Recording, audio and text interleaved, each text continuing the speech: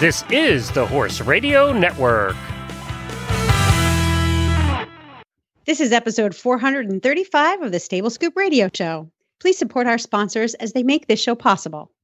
Our sponsors this week are HorseLovers.com, Stud Muffins, and the Fairfield Inn in Lexington, Kentucky. Well, today, coming up on the show, we have a book. We're going to talk to a very famous author, Richard Serrano, who has a new book out called American Endurance, about a race that you're going to want to hear about.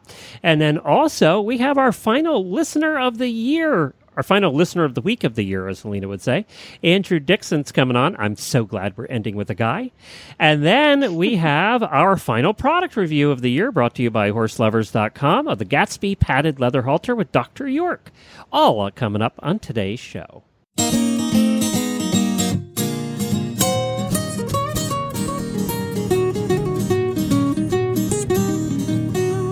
Welcome to the Stable Scoop, with weekly shows delivered right to you. With Helena and Glenn the Geek, live from the stable, it's every week. They'll bring you the news through hail or high water, while using their tails as their own fly swatters. So sit on down and laugh till you poop, cause it's time again for the Stable Scoop. Stable Scoop. The Stable Scoop. Stable Scoop. This is Glenn the Geek. And this is Helena B. And you're listening to the Stable Scoop Radio Show on the Horse Radio Network. Well, howdy, Helena, and howdy, everybody. This is our last episode, of the Year of the Listener for 2016. What a cool year it's been getting to know our listeners and how very smart they are. They are very smart, yes. I've felt inadequate all year, actually. I'm kind of feeling insecure now about doing the shows because they're all so smart. I can't figure out why they listen to us. But I don't know. I don't know. Maybe we make them feel even better about themselves. yeah, that's it. They feel smarter. Yeah. You know, we had a nice comment on our Facebook page, on the Auditor page. It was from Nicole Lutzma, who was on October 22nd. She was our listener of the week, episode 426 here on Stable Scoop. She said, I'm getting a horse hubby. My boyfriend proposed last week.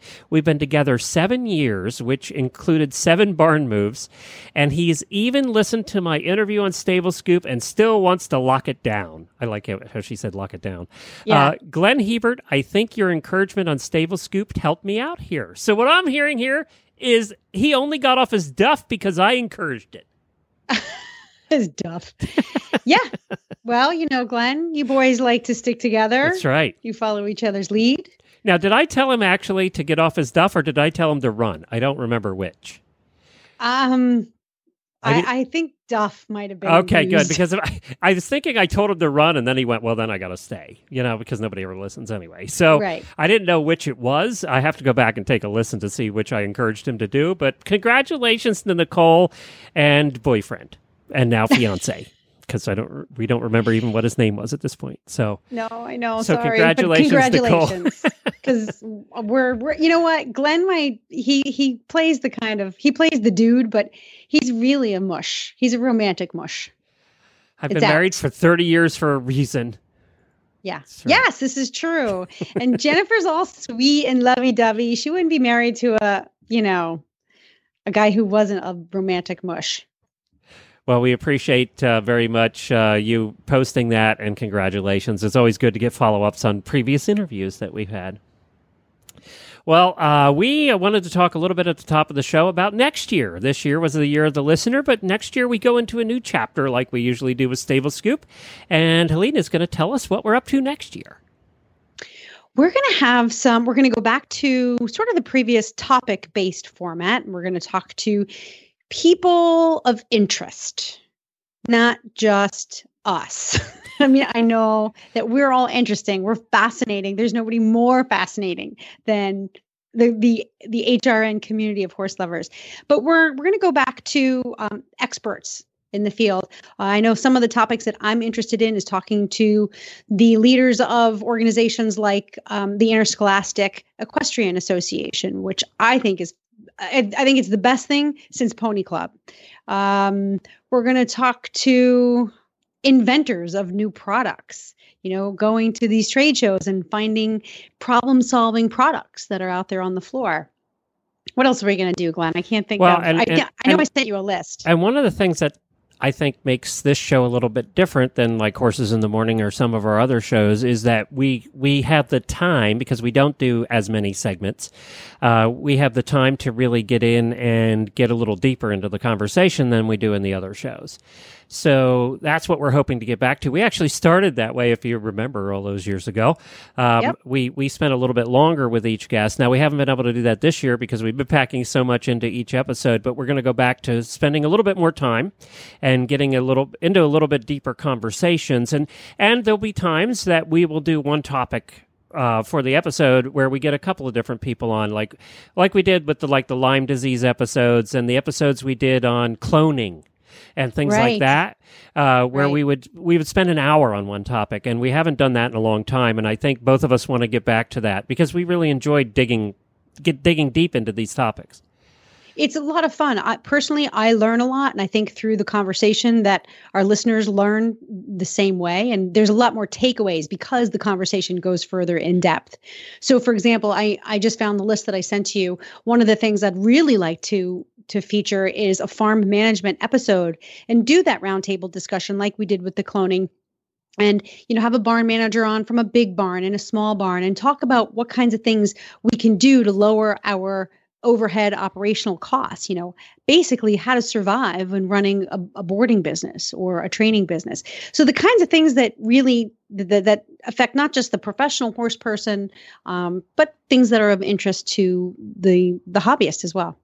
And we want to hear from you. We want you to send us an email, Glenn@horseradionetwork.com or Helena@horseradionetwork.com with your ideas for topic-driven episodes. If there's something that you want to hear about that we haven't talked about or we haven't talked about in a long time and you want us to revisit, then send us an email. We'd be happy to hear from you. And we're looking forward to 2017 here on the Stable Scoop Radio Show. We'll be coming up on 10 years old. So What? Yeah. So we're going to keep on going.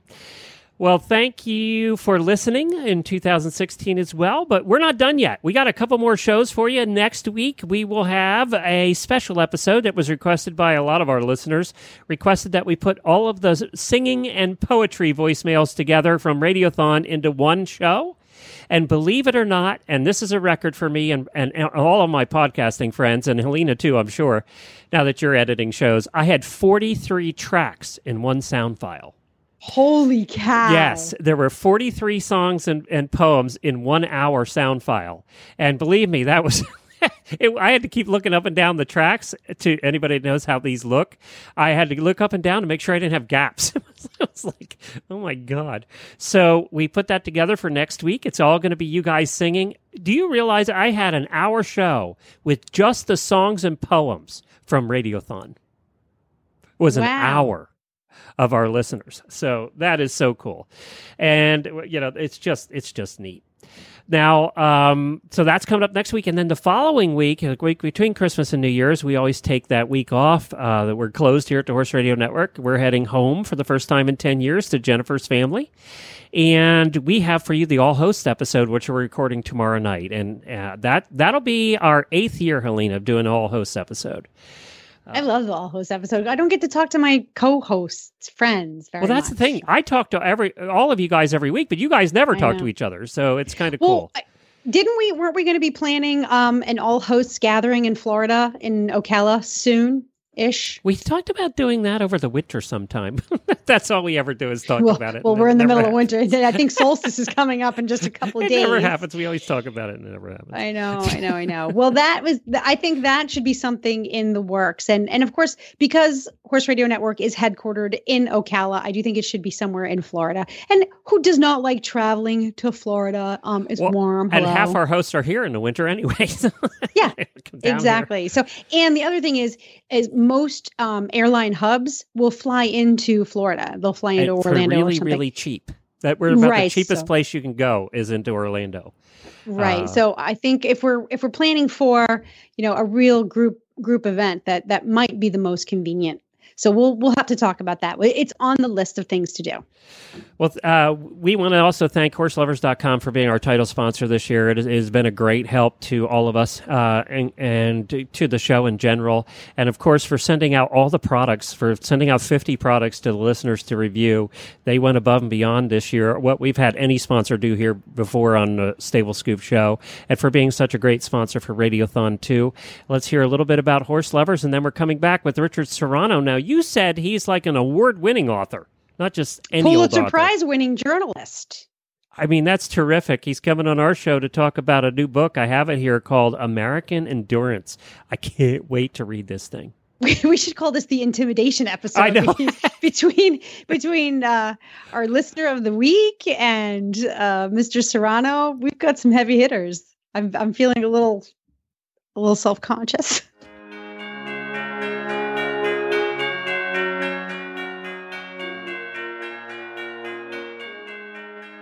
HorseLovers.com 50 Days of Christmas Countdown is starting. Every day from mid-November to the end of December, HorseLovers.com is adding a new amazing deal of the day. You should sign up for their email list so that you are the first to know about the deals, or visit HorseLovers.com every day to see the amazing specials they are adding.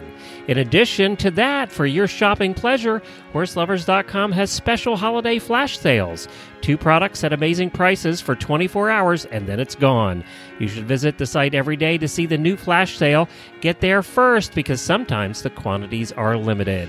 And of course, you can use the coupon code HRN for all orders over $49 for an additional discount only for listeners of the Horse Radio Network.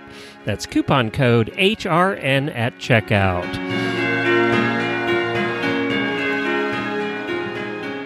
Well, hi, Rick. Welcome to the show.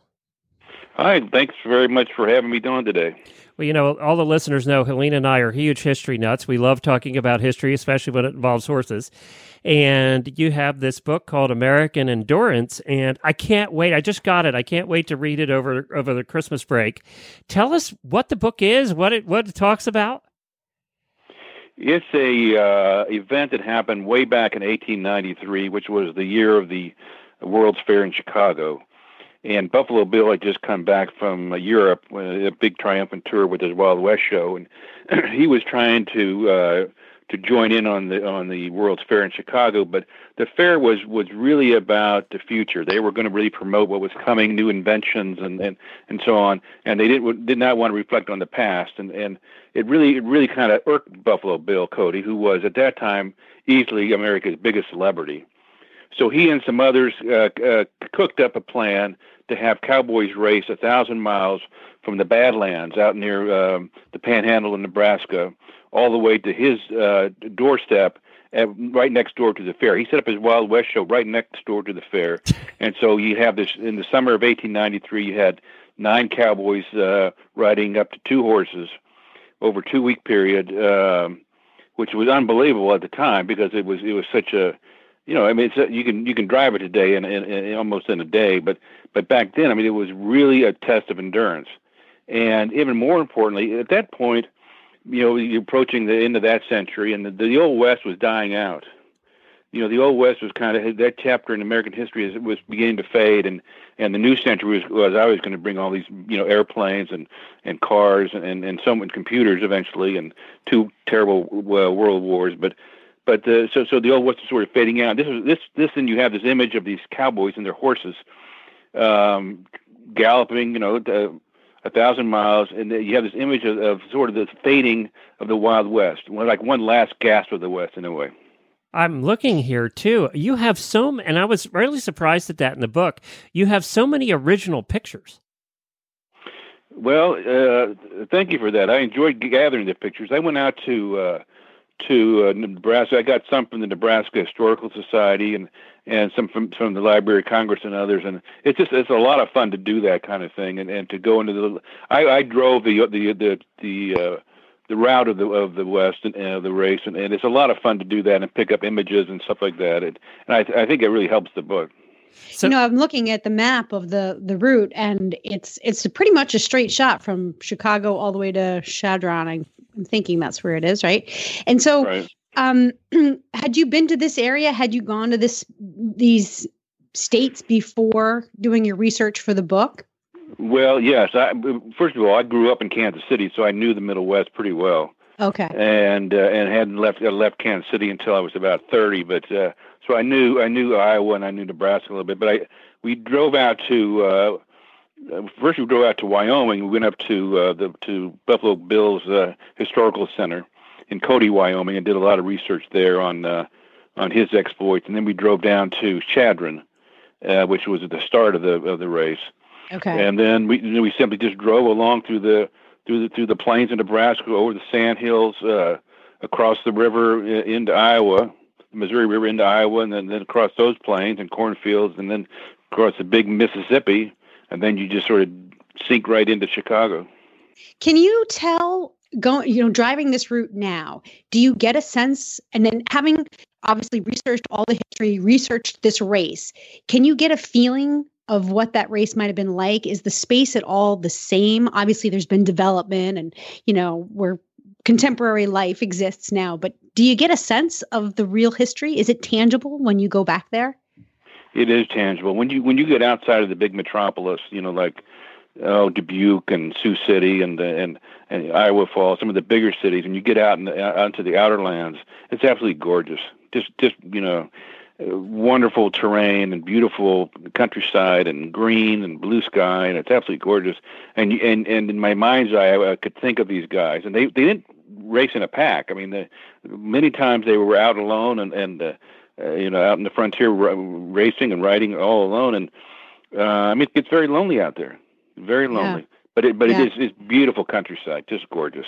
Yeah. Was it rideable, do you think? Like the weather aside, and some of the pitfalls of what this kind of race might entail. Was it rideable territory? It was rideable. The sandhills were difficult. The sandhills are sort of north central Nebraska, and can be treacherous. And some of the riders were from western Nebraska, and they knew how to get around it. But a faster route was a shortcut to go right through it. But that was with some risk. But it was rideable and exhausting.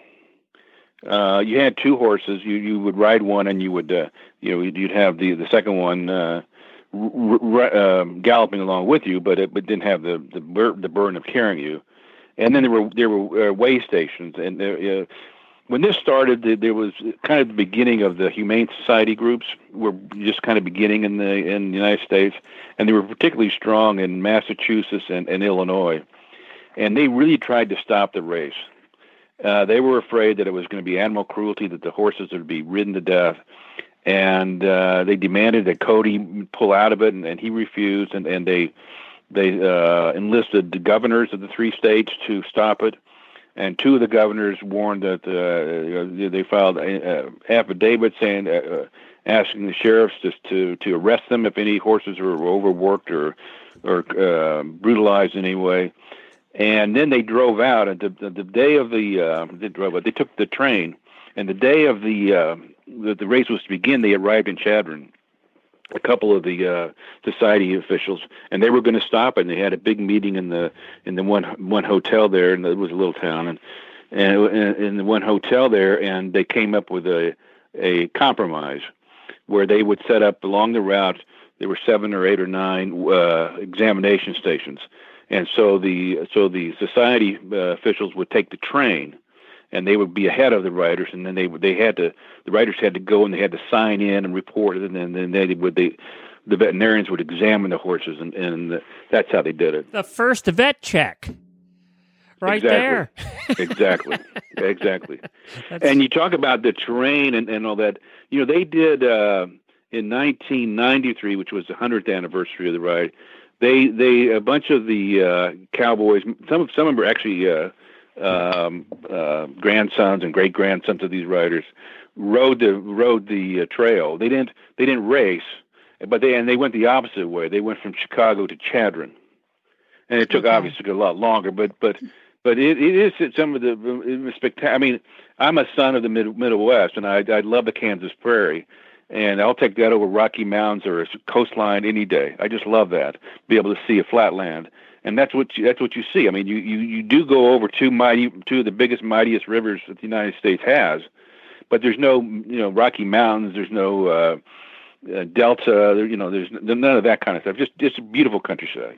That's very cool. And, you did a lot of research for this book, too, because I'm looking, and there's like 20 pages of credits at the end. I mean, you did a lot of research. When I do, this was my fourth book, and when I do books, I have I start with an idea, and then I just deep dive into research.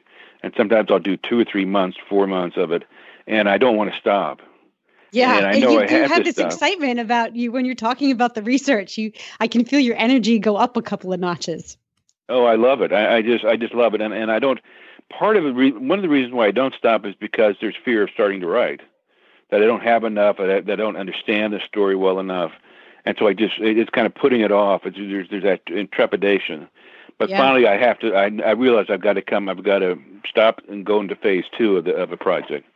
How do you then organize? How do you organize all that material? I mean, you have so much of it. When you sit down, it's like I can just imagine you've got this a mass of material. I go to the grocery store and I get cardboard boxes, and I bring them home, and then I get these manila files and I start filling them up.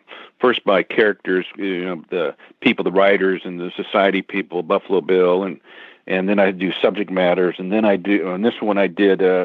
Files for each day of the race, so that I keep everything in my head. I mean, a stranger to come look at the boxes would be confused as hell, but in my head I've got it organized that way. Right. Well, I have so many more questions, but I'm not going to ask them because I want to read the book. I want to find read out what happens. Send me your copy when you're done. Okay, I can't wait to read what happens. Like I have questions like, don't answer them because I did give away the ending. But did it work? Did they get a lot of press? Did he end up accomplishing what he hoped to accomplish? I got so many questions, but don't answer them because I won't answer anything that gives away. But it is a very it's a very surprising ending, and it ended in a way you never expect it to end. Don't tell me. Oh, God, I want to read this. All right, where do they get the book? It's called American Endurance. It's at Amazon, it's at Barnes & Noble, and almost all bookstores across the country. So Richard Serrano, and you'll find it. We'll put a link to it also on our Facebook page and also in our show notes at stablescoop.com. Well, thanks, Richard. This is fun, and thanks for coming on. Well, bless your heart. I enjoyed talking with you guys. All right. Take care, Richard. Merry Christmas. Take care. Same to you. Bye-bye.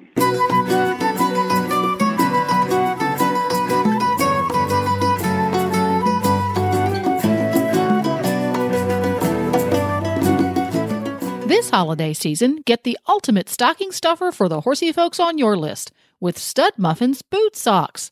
Choose from a multitude of bright, fun designs that celebrate the special relationship we have with our horses, and every pair of socks comes packaged with a great big Stud Muffin horse treat, decorated for the season. You can find Stud Muffins treats, socks, advent calendars, and reward boards at your local tack and feed supplier, or you can visit their website, studmuffinshorsetreats.com.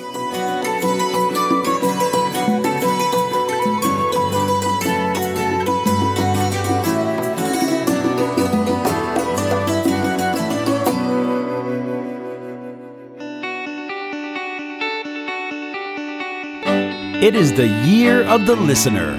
And now, our Stable Scoop listener of the week.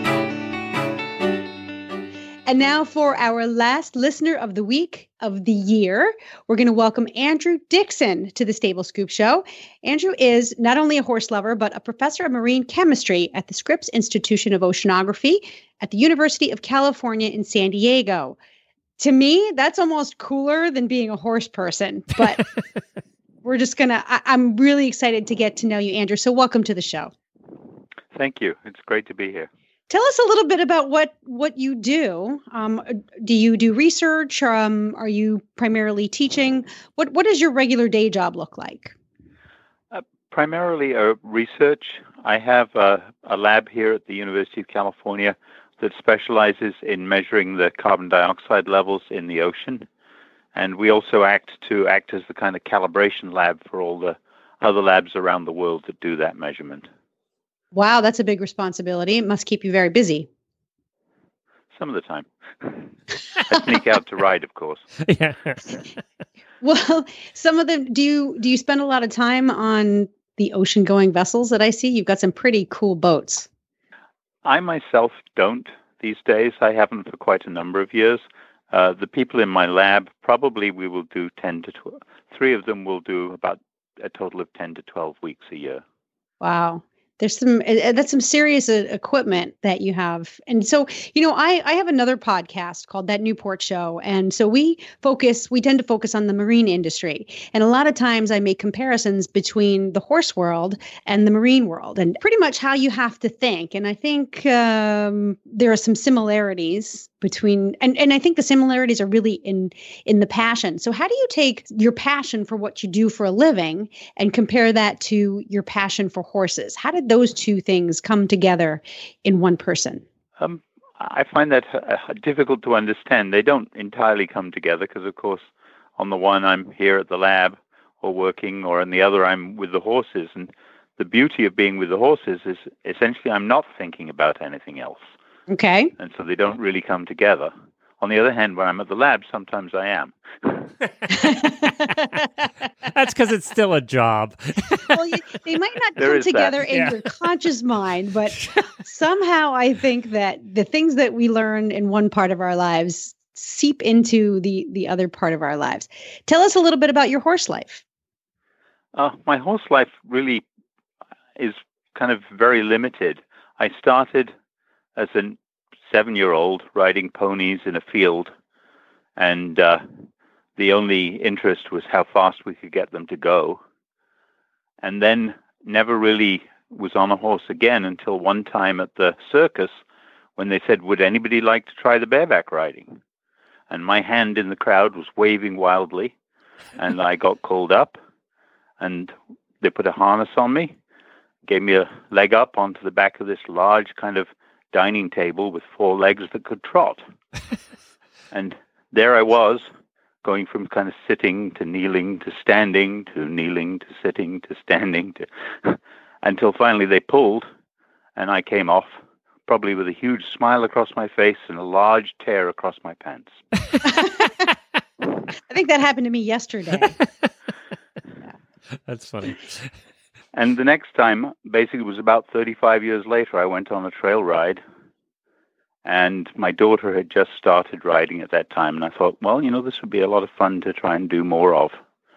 And so I was quite overweight at that time. I lost a bunch of weight, got involved helping at the barn, doing MagnaWave therapy on horses, and realized that I really enjoyed being around the horses. And on the whole, they seemed to like being around me.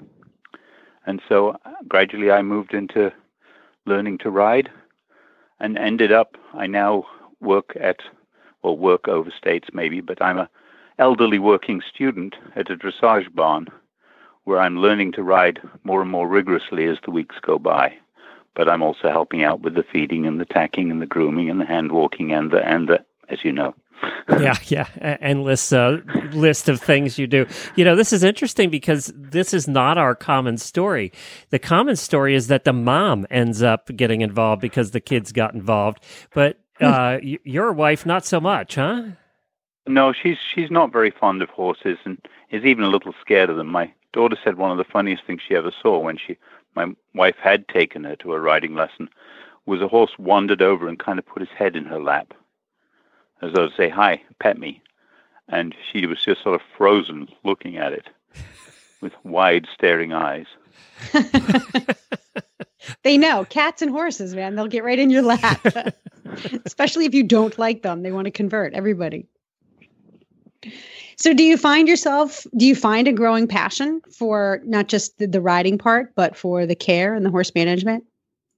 I really do enjoy the care and the horse management. I mean, at some level, they kind of jokingly refer to me as their barn manager now, even though I'm only there, 2 and a bit days a week. Because that way, the food's always there because I get to order that. And I get to help with some of the various medical things that deal with the horses as well. That's cool.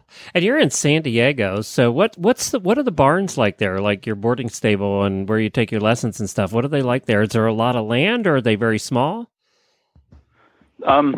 There's not a lot of land. Most of them are quite small, but there's a lot of horses. And so the property that we're currently on and the barn I'm in moved at the end of September, beginning of October, which was quite a chaotic process.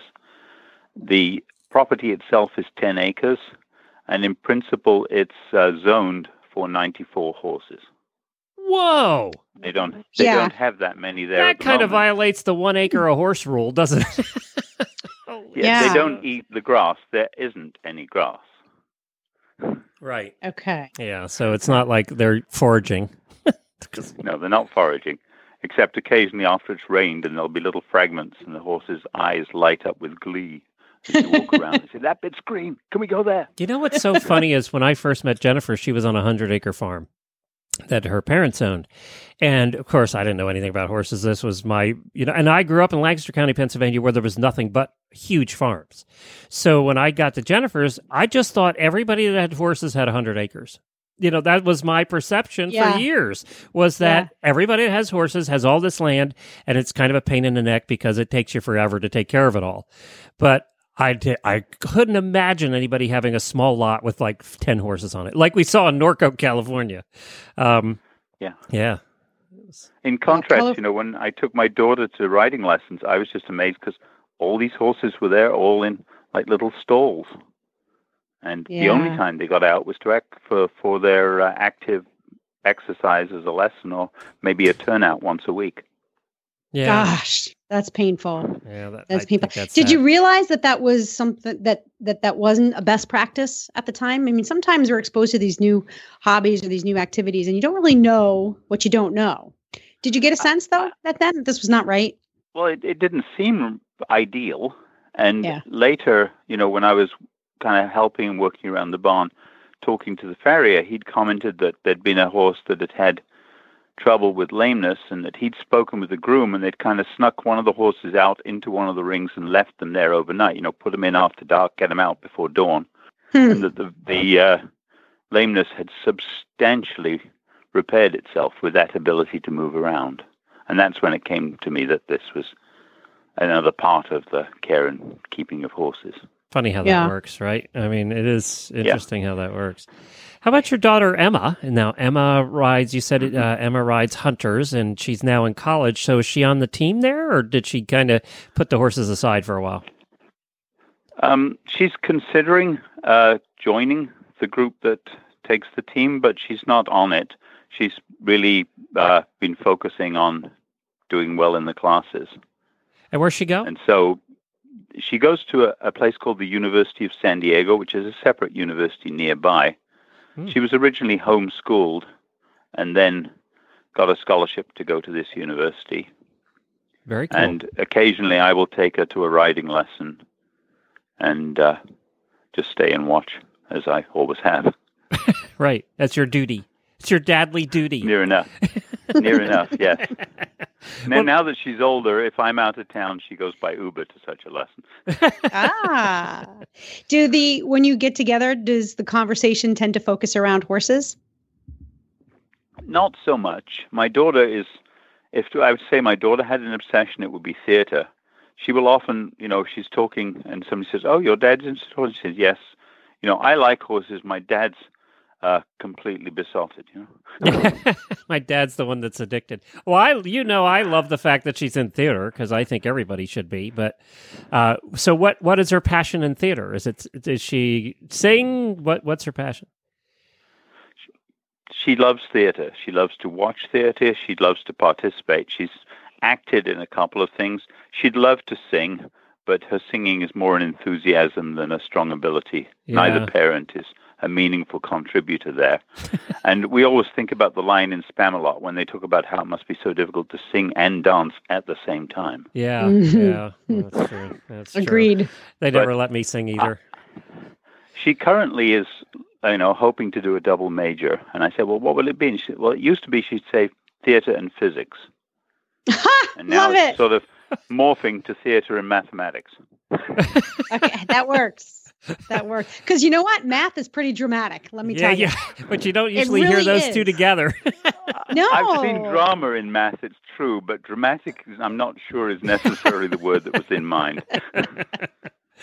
Well, before we go into the rapid fire questions, how'd you hear about us, the Horse Radio Network?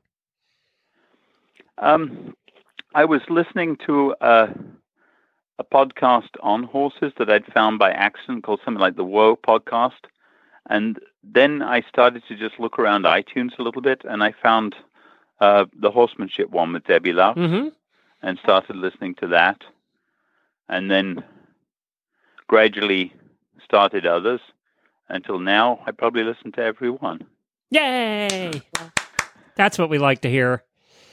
It's funny because people ask me, and you'll appreciate this, being that how you figured out that there were podcasts out there, people ask me all the time, are you worried about competition, about other shows coming on? And I have said, and Helena will tell you this, for 8 years, that I've been disappointed there hasn't been. That the reason is people don't listen to just one podcast. Once they figure out podcasts, they listen to multiple podcasts. And we've been the ones kind of leading the way, educating the horse world about podcasts, and haven't gotten much help, like from other people starting shows. And, I've always hoped that there would be 20 shows out there like ours, because people will gradually figure out that there's more out there. And, so I'm glad you found us through really somebody else, because that's what I always hoped would happen. We're missionaries of sort. We want to convert everyone into a horse lover of some kind. Yeah. And so the more that are out there, the better. I've had such a wonderful time listening to all the various things and some other horse podcasts as well. And certainly it's largely distracted me from listening to spy novels, which is what I used to listen to on my phone when I walked the dogs. Well, there you go. Well, we have a couple minutes left. Let's go into the rapid fire questions. And this isn't the last rapid fire questions for the year, and I'll tell you why. On our All Hosts episode that we do every year, that'll come out between Christmas and New Year's on all the shows, we will be asking the hosts some of the rapid fire questions this year. So you can look for that then. But go ahead, Helena. All right, Andrew, we're going to go back in time and pretend we're 14 years old, and that all that matters in the world are the answers to these questions. Yeah, what is your favorite food? My comment about that time is that youth is wasted on the young. Yeah, that is true. Agree. That is true. I agree. So what is your favorite food? Bread. Bread. All kinds of bread? Bread-like things, yes. So, a meal with bread, like a sandwich or bread and soup or bread and stew, or I just suddenly dawned on me a few weeks ago, having heard you ask people this all the time, that actually that would be the true answer. Okay. I'm a bread fan myself. I dunk it in. We always have at least 10 different kinds of bread in this house, which is not always a good thing, but I can't seem to change it, and I can't seem to stop eating it. So I'm with you. What's your least favorite food? I don't have a particular food, but it's a particular texture in food. I don't like slimy. I guess slimy already says I don't like it, but I'm thinking there are certain, like sago and desserts, and one I particularly remember was tasting in Japan a sea slug, and I definitely needed the large glass of Japanese scotch after that. That doesn't even sound good. For my courage plus the disinfectant effect. I guess an aversion to slimy foods is some kind of evolutionary benefit. So, all right. I'm, oysters, you adapt. Slimy foods. You can get past it. Oysters I don't mind, but I don't rush to eat them. Yeah. What would be your biggest equestrian pet peeve? Oh. People that just don't really seem to care about the effect they're having on the horse. Okay. The horse is to do something for them. They don't feel that it's a partnership in any way.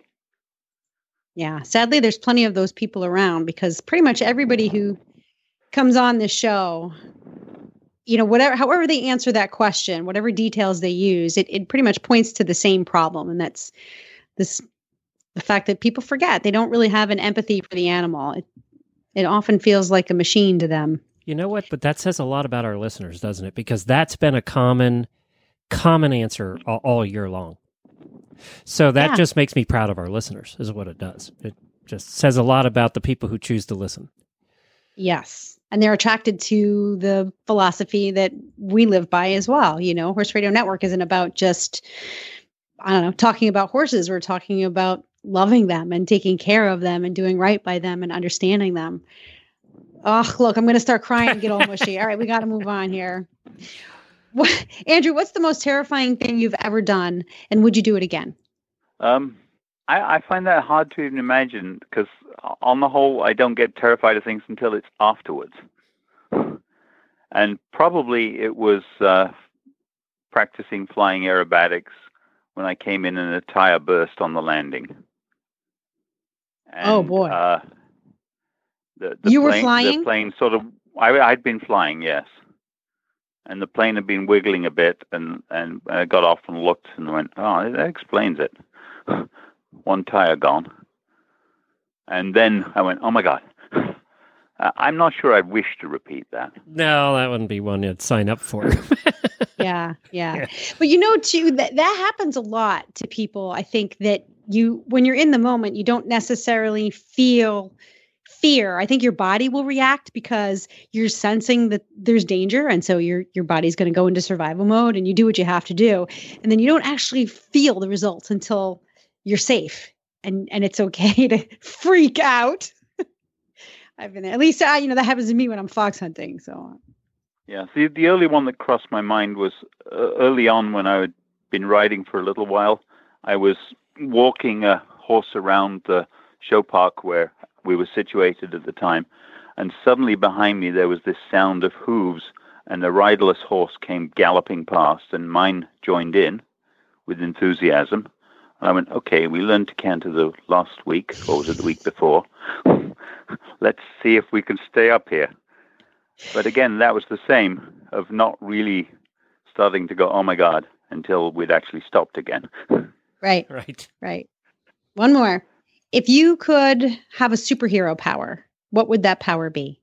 I still think, like with many of our other listeners, flying would be wonderful. It's been in my dreams on occasions, and I'd kind of like it in real life too. There you go. Do you like it for the time saving factor or for the feeling? The feeling and the view. Yeah. Said like a true pilot. you can fly planes and everything, but you can also get that feeling at a good gallop. One day, I hope I'll be able to tell you, yes, I know that. But as an intermediate rider who rides predominantly in arenas, we've not been there yet. We've been as a brisk canter. Well, Andrew, I wish you a good gallop before it's all done. And thank you so much for joining us. We really appreciate it. We appreciate you being our last listener of the week of the year, as Selena said. And have a Merry Christmas. And thank you so much for bringing joy to my life all year. Thank you. Bye. It was a pleasure to have you. The Horse Radio Network is excited to announce a new partnership with the Fairfield Inn North by Marriott in Lexington, Kentucky for Road to the Horse and Rolex. The Fairfield Inn North is right off Newtown Pike and Route 64 near the Cracker Barrel and only 10 minutes from the horse park the back way, the low traffic way. The Fairfield Inn North has spacious rooms that are being completely renovated now and will be ready in time for Road to the Horse. Plus, the Fairfield Inn North offers complimentary breakfast, a free Wi-Fi throughout the hotel, a huge free parking lot, a business center, indoor swimming pool and jacuzzi, outdoor patio with grill, a laundry facility, and much more. The Cracker Barrel is located right next door, and there are 4 other dining options available for breakfast, lunch, and dinner right around the corner. Just for listeners of Horse Radio Network, we have negotiated some great rates for you for Road to the Horse and Rolex. For Road to the Horse, we have the rate down from $160 to $120. If you're going to Rolex, we have the rate down to $199 from $260. There's a very limited number of rooms available at these rates, so call in your reservations as soon as possible. Search for Fairfield Inn North in Lexington, Kentucky. It's the one on Hackney Place. You must call at your reservation and ask for the Road to the Horse or the Rolex Early Bird Special.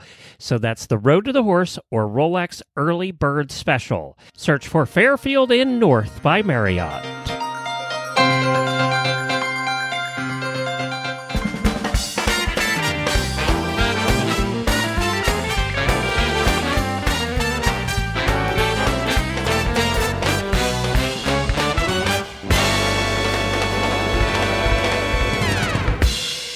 Well, now we have coming up the Tack and Habit segment, our product review brought to you by horselovers.com. And Dr. York is with us, and I had the pleasure of meeting Dr. York. She stopped by over the weekend, said hi, saw the farm in the studio, and got to say hi to Scooter.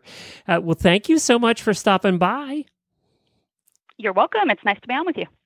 And, anybody that is through Ocala and wants to stop by and sit in on a show or just say hi to Scooter, nobody comes to see us. They all come to see the horses. Wants to say hi to Scooter or Nigel, you're welcome to do that. But now you were reviewing a product for us, the Gatsby Padded Leather Halter Adjustable.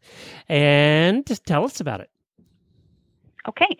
Well, I got the Gatsby Adjustable Padded Leather halter, which is a black leather, traditional English-looking halter.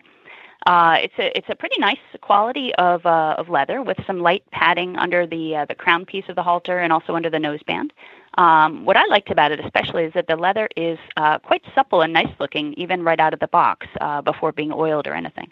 It's very traditional looking English halter, what you'd expect to see on, English barns or at a horse show. It's adjustable at the crown piece on both sides and also at the chin piece part of the noseband. And it has a satin finish, nickel plated metal pieces, the hardware, which are matte instead of shiny, which kind of gives it a little bit more of a high quality look, in my opinion. My one concern about the halter is that the metal pieces are a little bit lightweight, and especially the snap where you'd close the throat latch. I do have a bit of a concern about how long that would last compared to the rest of the halter. It just seems a little bit more lightweight, might not stand up in the same way as the rest of the leather, which is very nice. The fit is pretty much as I would have expected it for a horse-sized halter. My horse Harry is a quarter horse and has a slightly smaller head than your typical thoroughbred, so the buckles are tightened to their tightest setting, basically. But it's what you would expect for a horse-sized halter. And overall, I really like it. It looks quite high quality, even though it's not a very expensive halter, and will probably look even nicer with some oiling on the leather. And in my opinion, it would be good for trailering or sometime where you wouldn't want to use your fanciest leather halter. I use a rope halter most of the time, and I wouldn't want to use that while trailering my horse. So this is perfect for me because I can put this halter on when Harry's in the trailer or when I'm doing something else I wouldn't want a rope halter for. But it's not a big financial commitment to have a nice leather halter around. So overall, I really like it. Terrific. This runs about $50, so it's a good price point for a leather halter, especially a padded leather halter, which tend to run a little higher. Looks like it's on sale for $40 right now on Horse Lovers, too. Look at you. You are a walking commercial. Thank you so much for that. So this is the Gatsby Padded Leather Halter. Thank you so much, Dr. York, for doing that review. We really appreciate it. And have a wonderful Christmas. You too. Happy holidays. Well, now, before we wrap up this show, what's going on over there on That Newport Show, Helena's other podcast? Vacation planning. So living in the Northeast, we know that our listeners are dreaming about going south for at least a week. So we talked about giving yourself the gift of the Caribbean for Christmas. And Buck and I travel there, and we do so on a budget. A lot of people think that going to the Caribbean is out of their financial reach, and it's not. So we visited this particular island called Nevis a few years back, and there's a place, it's absolutely adorable. And if you like horses, you'll really like this place. It's called the Hermitage Plantation Inn, and it's your typical classic British West Indies experience. It's just adorable. And a part of the property, the guy who founded this plantation, this inn, is from Pennsylvania. And the story is that he and his wife were sent down to St. Kitts and Nevis to open up an office for the Bank of America. I think this was back in the 50s and 60s. And so not only did he open up an office for the Bank of America, but he then decided to open up this inn because he fell in love with the islands. And so he and his wife ended up staying on Nevis, and they raised their family there. And so their son now runs the inn.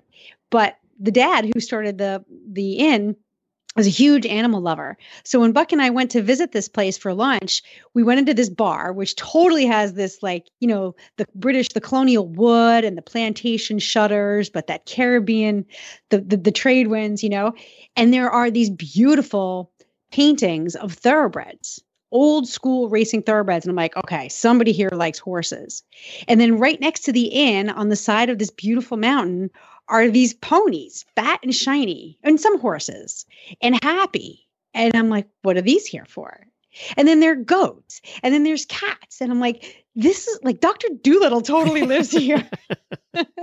So you have to listen to the podcast to find out the whole story, but it's really charming. And actually, if you want some details on how to get to this place on the cheap, then definitely visit our website and join our email list, because we send out our secrets for Caribbean travel on our emails. I got to tell you, I'm looking at the pictures. This is so cute. They have the cutest little cottages. Oh gosh, it so is cute. that cute. It is that cute. It really is. And it's chill. It's not resort like or anything. You literally feel like you're going to your aunt or uncle's country home in the Caribbean. Very good. And that's over on thatnewportshow.com. Well, thank you for another terrific year too, Helena. And thank you for putting up with me for another year. I really appreciate it. And it's been fun to hang out with our listeners this year. It has been super fun. I look forward to my recordings every week with you and then meeting our listeners. I really like getting to know them. It was a lot of fun being, this community has grown. It's like our kids, Glenn. It's funny because when I told some other podcasters that we were going to do a year of the listener, and that's all the guests we were going to have for a whole year, they shuddered because I don't think they'd ever dreamed that. But our numbers were up almost 25% this year. And I think that a lot of podcasters miss out on the opportunity to get to know some of the most interesting people. That's their own listeners. And we're going to continue to do that. We're going to continue to have listeners on because you guys all have, neat stories. We've always done that. Neat stories, things you do. As you do exciting things with horses, let us know. And we want to hear about them too. So absolutely. We'll definitely be continuing to do that. It's not like we just talked to our last listener ever. We've always had listeners on. But it's just that this year it was exclusively listeners. And we really appreciate all of the reviews you've done and everything, and all the sponsors that we've had on this show over the year. We've had a lot of great sponsors, of course, Horse Lovers and Equestrian Collections for their support this year as well. Well, that's it. We'll talk to you guys. We have new shows the next 2 weeks, so look for them. And we'll see you, Helena and I will see you back here on Stable Scoop in 2017. Happy holidays to each and every one of you. Until then, happy scooping. Oh, no scooping. Everybody gets the holiday off from scooping. Oh, no scooping? Okay, well then you no end it just with... let the poop pile up. All right, then. Happy non-scooping holidays, everybody. Now go out and ride your horse, as you like to say.